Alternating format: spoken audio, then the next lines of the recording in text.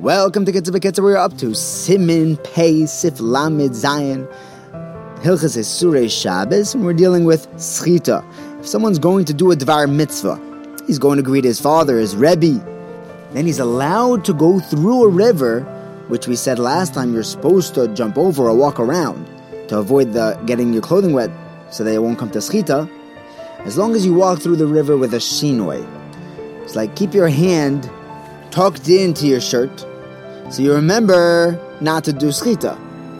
Mr. Brewer says it's still better to walk around.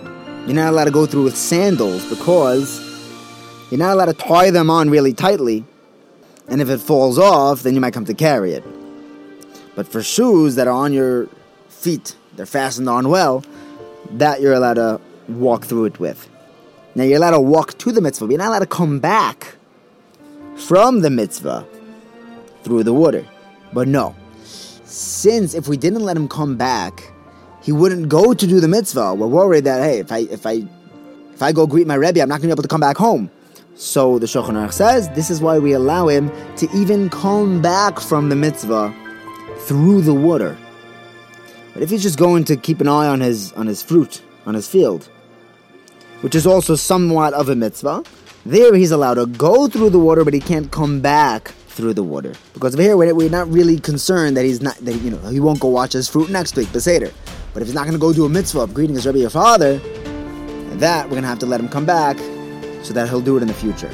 Next halacha, if someone has some mud on his beged, if it's wet, then he's allowed to scrape it off with his finger or with a knife. But if it dries, then he's not allowed to scrape it off because that's toichin, it's going to crumble when he does so. Now the Shulchan Aruch clarifies that just taking off dirt is not kibus, that's not laundry. So you're allowed to take off the mud, but you're not allowed to rub that area. Even if you're using a knife, make sure not to put pressure on the beged while scraping it off so that you don't squeeze any of the moisture out. Now this toichin issue applies to shoes as well. On one's body, you're allowed to take the mud off of skin. Their halacha says that since it's very uncomfortable to have mud on your skin, then it could be mekel, like the Shitu holds, that scraping mud is not toichin. But on begadim, we don't rely on that. Next halacha, someone has a dark beged, a black beged. He's not allowed to shake off dust or snow that's on it, because now the beged looks totally different. That is a form of laundering. There's no issue of wiping off feathers or some dust that's on the surface, but some people are even machmir on that. The Magen Avraham. Next halacha, if someone has some mud on his shoe or on his foot, you're allowed to take any kli that's not muksa to wipe it off. You're allowed to wipe it against a beam, but don't wipe it on a wall or on the ground. That is an issue of choyresh. Putting it onto a rock can look like you're trying to build something from the rock. That's boine. You could wipe against a wooden wall because nobody tries to strengthen a wooden wall with mud. If there's nothing around that's not muksa, all the kalim and the beams are muksa, so he's allowed to wipe it up against the wall, and if there's no wall, then he's even allowed to wipe it onto the ground. Because there are shitas that hold that putting mud even onto a stone wall doesn't look like boine. However, make sure that if you're relying on the shitas that it's not boine on a wall, it's not chayrish on the ground, don't actually fill up a hole with the mud on your shoe. Mr. Brewer is even able to wipe it on a stone wall, even not b'shasat. If he's able to get a hold of water, he's allowed to wash his shoe with that water, as long as his shoe is leather. Because just pouring water on leather is not laundering. But scrubbing it, that's already, like a shoe shine.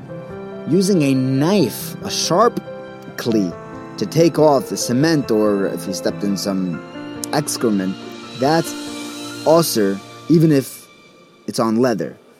Now, in the old days, they had this iron bar installed in front of each house, which was there to scrape off muddy shoes. If it's sharp, then it's osir, but if it's dull, then you're allowed to use it on Shabbos to scrape off the mud of your shoe. Next halacha, if a person's hand gets muddy, he shouldn't wipe it onto a towel that's used for drying hands, because now he needs it to drying his hands. He might come to clean that towel to be able to use it later. on a rag, that you're allowed to wipe your muddy hands because that you're not going to be using for, after Al Netilas. Have a wonderful day. You know how to book flights and hotels. All you're missing is a tool to plan the travel experiences you'll have once you arrive. That's why you need Viator. Book guided tours, excursions, and more in one place. There are over 300,000 travel experiences to choose from, so you can find something for everyone. And Viator offers free cancellation and 24/7 customer support for worry-free travel. Download the Viator app now and use code Viator10 for 10% off your first booking in the app. Find travel experiences for you. Do more with Viator.